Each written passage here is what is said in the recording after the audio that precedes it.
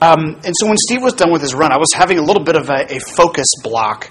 And so for him to kind of come and talk to me about his experience, and we'll get to that in a little bit, was a help to me and a blessing as well. So for the month of July, the Travises have been giving more of what probably more accurately called a lecture rather than a sermon, which is why we've been talking from this area. That area from the pulpit is reserved for "Thus saith the Lord" about a topic, or we're going through, Dr. Stokes or Pastor Trevor is going through a passage of Scripture or a book. So that's what I'm talking from here, and I think that's good, that works well with what we're talking about today. Last week we took a look at the hymnal, how it's put together, and ways to find things where you're looking at putting together an order of service, or you're looking for a particular song. And then we talked also about the metering and how the hymn is actually put together, focusing on stressed and unstressed syllables.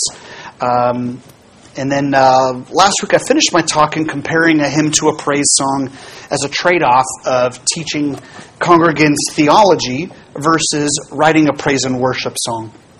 A modern praise and worship song has it taking the goal upon itself to teach the congregation anything. It's not weaving multiple passages of Scripture. Normally, it might. But its focus itself is on whatever topic the song is about, whether it's just a worship song expressing to God thanks for His creation, a song where we as the body are coming together as worshiping Him, and a dedication type song, or a prayer song where we're unburdening ourselves, and then also a song of testimony and praise for the greatness that God has done for us. So today I'd like to talk about finding the right balance between songs that teach us theology or bring about some kind of emotion. There are songs that focus on the body of Christ, and in those songs, we like those songs because we are worshiping as a community of faith, and those songs have the pronoun we often, right? We think, as I say we, hopefully you can think about some songs where that's used, where that is the focus. We are worshiping the Lord, right? We're not asking the Lord to do something for us. Versus songs that use the word I, and finding that right balance and tension between those categories. So this morning I want to talk about theology versus emotion, and community versus individuality. As this is my struggle as your minister of worship here for the last 20 years, is I enjoy singing hymns. I grew up with them, but I also enjoy learning new songs and teaching them to you and bringing new stuff that I think are theologically appropriate for our worship services. Before we get to scripture passages, I want to focus on the words we see that get used or that are interchanged for the worship of God. Throughout Scripture, you will see they worshiped the Lord, the word worship. They also use the word bow. They bowed in worship, or they bowed before somebody in respect, and then also praise. And all these explanations make sense when we hear them or read them in a passage. So the word worship in Hebrew is, I think it's pronounced shachah, which means to depress or to prostrate yourself. So a worship is still a bowing motion. And then the word bow in Hebrew is geshet, which means to bend. So both of those instances where you're seeing the word worship or bow, the person is bowing low or prostrating themselves before the Lord. And then there are several words in Hebrew for praise. Some of them are halal, yada, tahiyah, or tehillah. That would be the more Spanish, I suppose. Tehillah, zamar. And those words mean different things, but it's to be clear, it's to boast, to rave or to celebrate, to sing praise or to give renown. And the last one, zamar, is to, in praise, you're touching a string or part of an instrument when you are worshiping the Lord. So the first focus this morning I want to show or talk about is the individual, the focus on ourselves. And the first instance of someone worshiping the Lord is in Genesis chapter 24. If you would turn your Bibles with me. In this section, so Sarah has died, and Isaac has yet to find a wife. And in this story, Abraham is sending his servant, who's head of his household, to search for a wife of Rebekah. And if you recall this story, the servant is approaching where he's going, because Abraham wants him to go back to his family and not seek a wife amongst the heathens, right? The non-believers. So he wants to send him back to family. And he says, and the servant on the way there says, hey, Lord, give me a sign, right? This is the sign I would like you to show me. I'm going to go water the camels, and then we're going to go to the well, or I want to water them. And then the woman that offers them without being asked is the one who you have chosen for the wife to be for Isaac. And Rebecca is the one who approaches and does all that he is asked to do, or asking the Lord to do. So I want to look at verse 22 through 27 of chapter 4 at his response. Am I in the right chapter? Making sure. Okay. Verse 22. When the camels had finished drinking, the man took a gold ring weighing a half shekel and 2 bracelets for her wrists, weighing 10 shekels in gold, and said, "Whose daughter are you? Please tell me, is there room for us to lodge in your father's house?" She said to him, "I am the daughter of Bethuel, the son of Milcah, whom she bore to Nahor." Again she said to him, "We have plenty of both straw and feed, and room to lodge in." Then the man bowed low and worshipped the Lord. He said, "Blessed be the Lord, the God of my master Abraham, who has not forsaken his loving kindness and his truth toward my master. As for me, the Lord has guided me in the way to the house of my master's brothers." And then the second instance where the word worship or bow down takes place is later in Genesis in chapter 47. And this takes place where Jacob is about to die. We know the story of the famine, how the brothers went and they're reconciled after selling their brother Joseph to slavery. And so the whole family has moved to Egypt to live together. And as Joseph is taking care of them. And in this instance, Jacob is about to die, and he's asking Joseph to make sure that when we leave this place, when the Lord takes us back to the promised land, that I want my bones taken with me, and I want them buried with my fathers. So in Genesis 47, verse 29 through 31, just to finish out the chapter, 29 says this. When the time for Israel, or Jacob, to die drew near, he called his son Joseph and said to him, "Please, if I have found favor in your sight, place now your hand under my thigh and deal with me in kindness and faithfulness. Please do not bury me in Egypt, but when I lie down with my fathers, you shall carry me out of Egypt and bury me in their burial place." And he said, "I will do as you have said." He said, "Swear to me." So he swore to him. Then Israel bowed in worship at the head of the bed. So in both of these instances, the individual worshiper bows in worship and prostration in reverence to the Lord. Sorry, coughed into the microphone. Conversely, corporate worship. Before this, there's no... The call to hear and do the word is Exodus 20. So while I'm talking here, we can turn there, Exodus 20, which... famously is the giving of the 10 Commandments, which you know. So I'm not going to read that section of it. I want to skip down starting in verse 18 for the part we're a little bit less familiar with, because those of us who go to Christian school or in classes already memorized the 10 Commandments. So let's skip down to 18 and let's finish, or I'll stop after verse 21. All the people perceived the thunder and the lightning flashes, and the sound of the trumpet, and the mountain smoking. And when the people saw it, they trembled and stood at a distance. Then they said to Moses, "Speak to us yourself, and we will listen. But let no God speak to us, or we will die." But let not God speak to us and die. Moses said to the people, "Do not be afraid, for God has come in order to test you, and in order that the fear of him may remain with you, so that you may not sin." So the people stood at a distance while Moses approached the thick cloud where God was. So God speaks to the people of Israel, and they're terrified because they're seeing thunder, they're seeing flashes of lightning, they're hearing the sound of a trumpet and a smoking mountain. Maybe this is where we get the smoke machines from in modern worship. Maybe they're trying to duplicate that effect on people.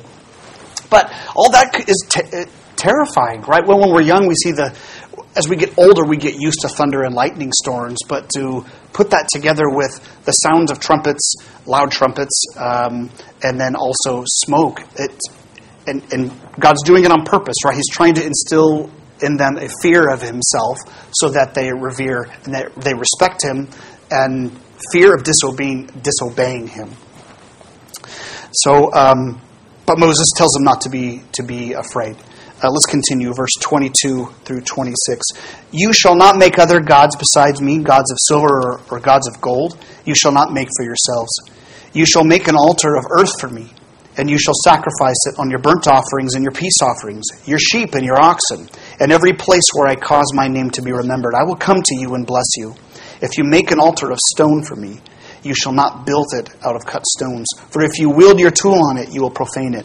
You shall not go up by steps to my altar, so that your nakedness will not be exposed on it. So they are to worship God alone and to give him offerings of praise and thanksgiving, as the burnt and the peace offerings, wherever God chooses to place his name, or tabernacle in the wilderness or temple. So before that passage in Exodus, there's no mention of corporate worship, because the stories that have been recorded up to this point are about individuals, right? We've been reading about David. We've been reading about Adam. We've been reading about Noah, and then Abraham, Isaac, and Jacob, and Joseph. So this is our first focus, where we're looking at the purpose for worship and how you're going to do it. Okay. So we should take from this passage that God expects to be worshipped, and in a specific and appropriate way. And just a couple of chapters before this, as the people of Israel have just crossed the Nile River, in chapter 15 of Exodus, you can flip back there as well. Verses 1 through 18 of chapter 15. We have the first recorded song of the Bible as Moses and the people of Israel sing of their deliverance from Egypt. So this song talks about. We don't have to read. I'm not going to read the song out loud, okay? Because but what it does is it talks about what God did for the people and how He did it, and it's sung by all the people. So all the entire people are instructed to worship the Lord by giving sacrifices which express their thanksgiving. And this is why we also give tithes to the Lord when we gather as a community of worship. So it is appropriate to worship both as an individual and then also as a corporate body, and to do it appropriately. There also is the importance of being aware of the theological implications, or the theological topic of the song. So if we could, I would like you to look at the songs. We're going to look at a couple of the hymns we already sang today.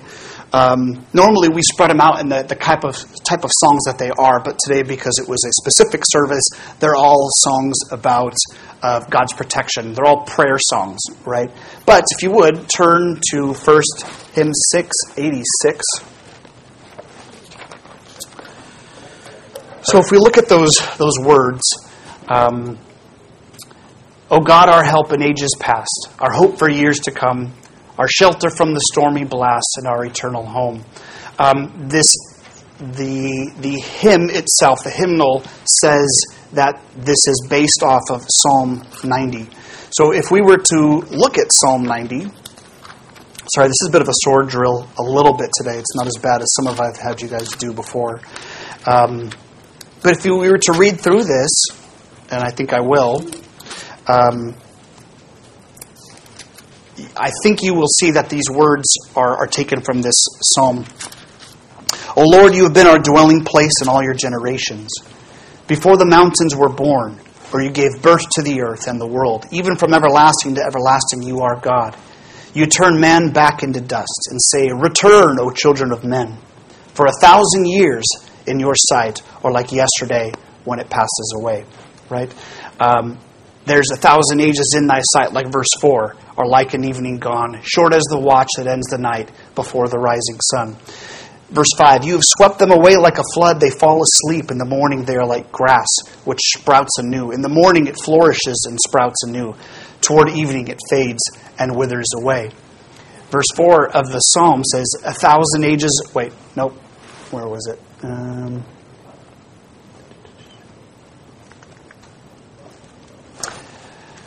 Yeah, I think I'm thinking of the next one. That's okay. Let's keep reading. For we have been consumed by your anger, in verse 7, and your wrath have been dismayed.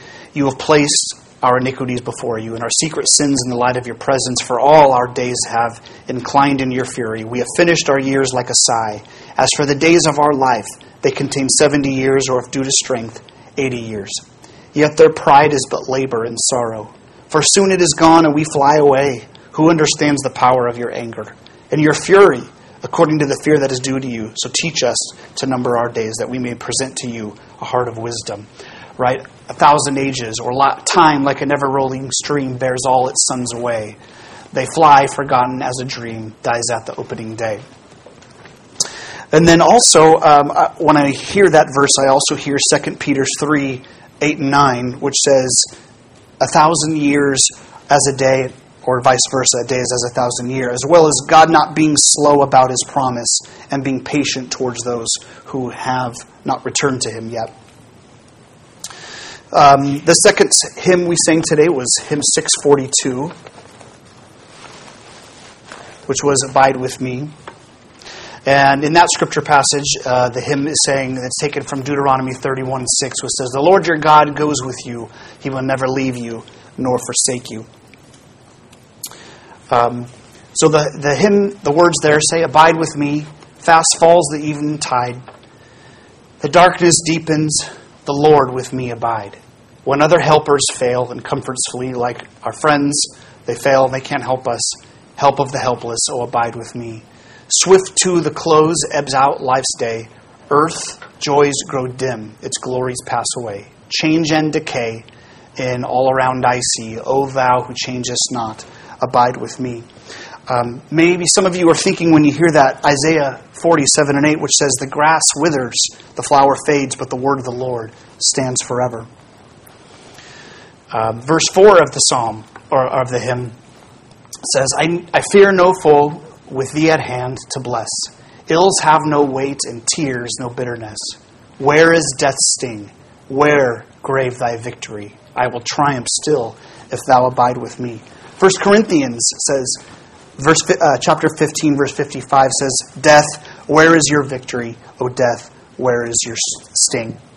So again, we see different scripture passages being weaved throughout the song. And then verse 5, hold thou thy cross before my closing eyes.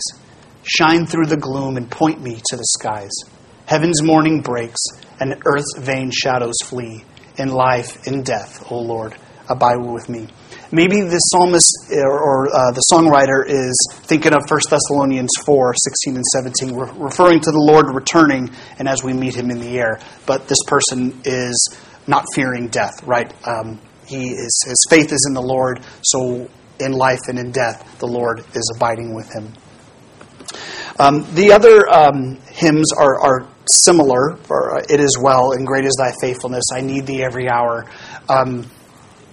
We already read great is thy faithfulness.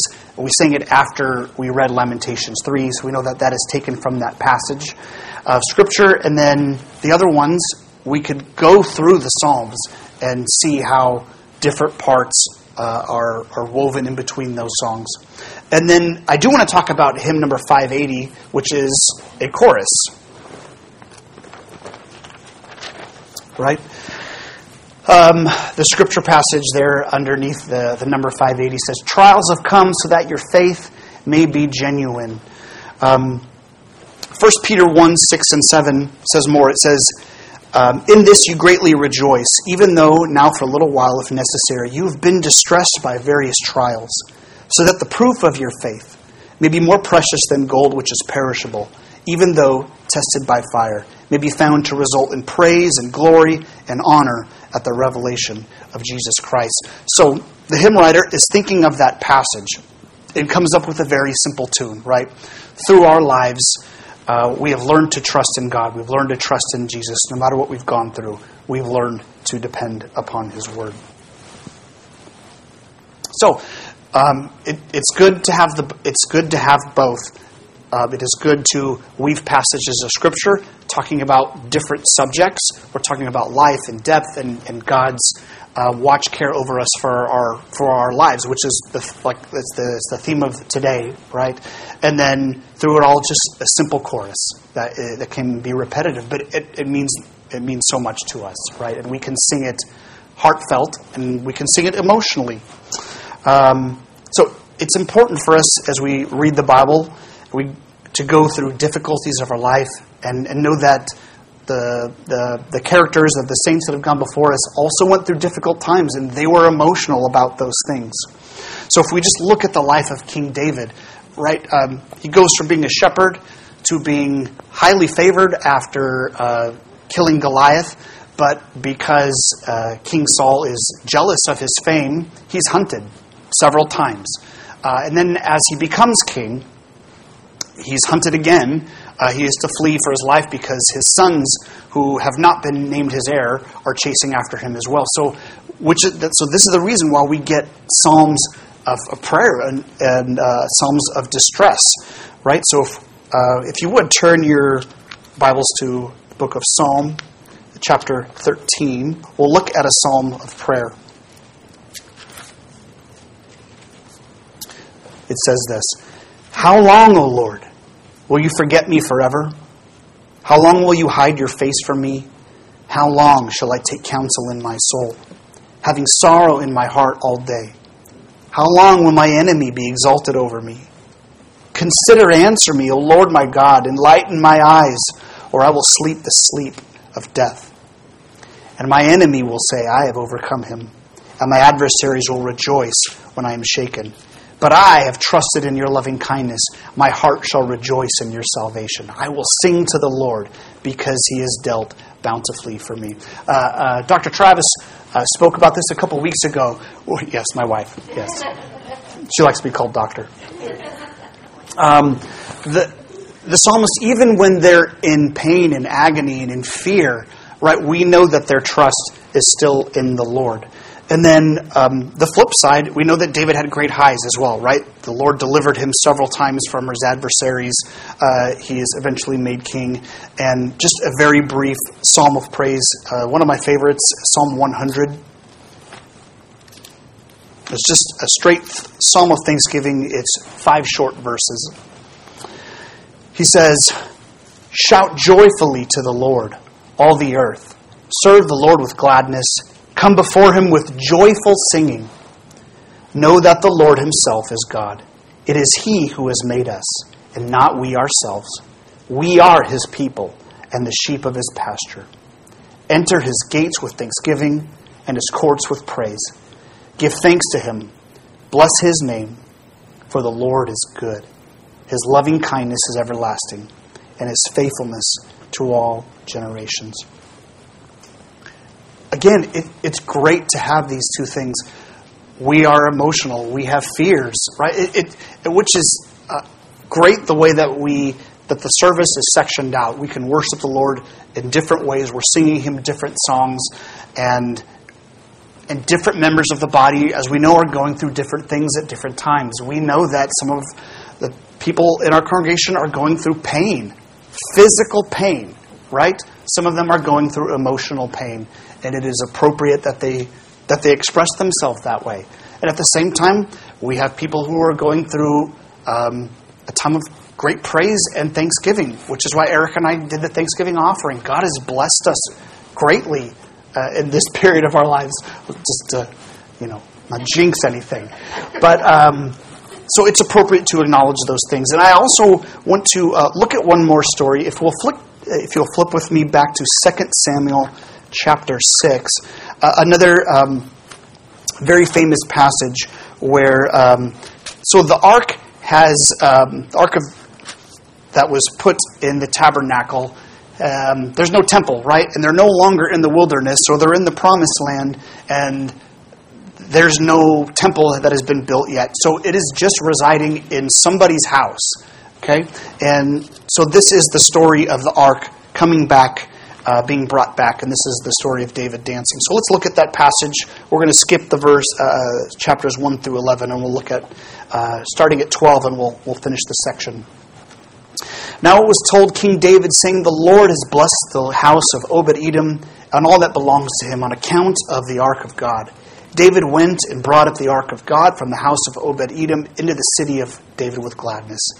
And so it was that when the bearers of the ark of the Lord had gone 6 paces, he sacrificed an ox and a fatling. And David was dancing before the Lord with all his might. And David was wearing a linen ephod.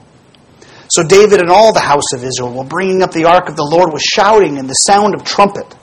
Then it happened as the ark of the Lord came into the city of David that Michal, the daughter of Saul, looked out of the window and saw King David leaping and dancing before the Lord, and she despised him in her heart.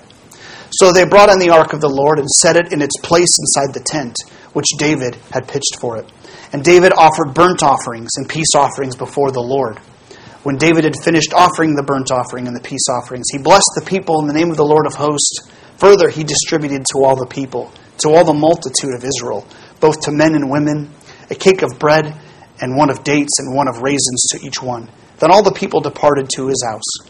But when David returned to bless his household, Michal, the daughter of Saul, came out to meet David and said, "How the king of Israel distinguished himself today!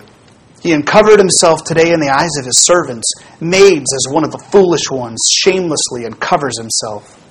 So David said to Michal, "It was before the Lord, who chose me above your father and above all his house, to appoint me ruler over all the people, over Israel. Therefore I will celebrate before the Lord. I will be more lightly esteemed than this, and will be humble in my own eyes, than with the maids of whom you have spoken. With them I will be distinguished." And it finishes with telling us that Michal, the daughter of Saul, had no child to the day of her death. David is singing and dancing before the Lord, and the people of God are singing before the ark, and they're rejoicing. Trevor and I were joking before that we are definitely a white church, right? Apologies.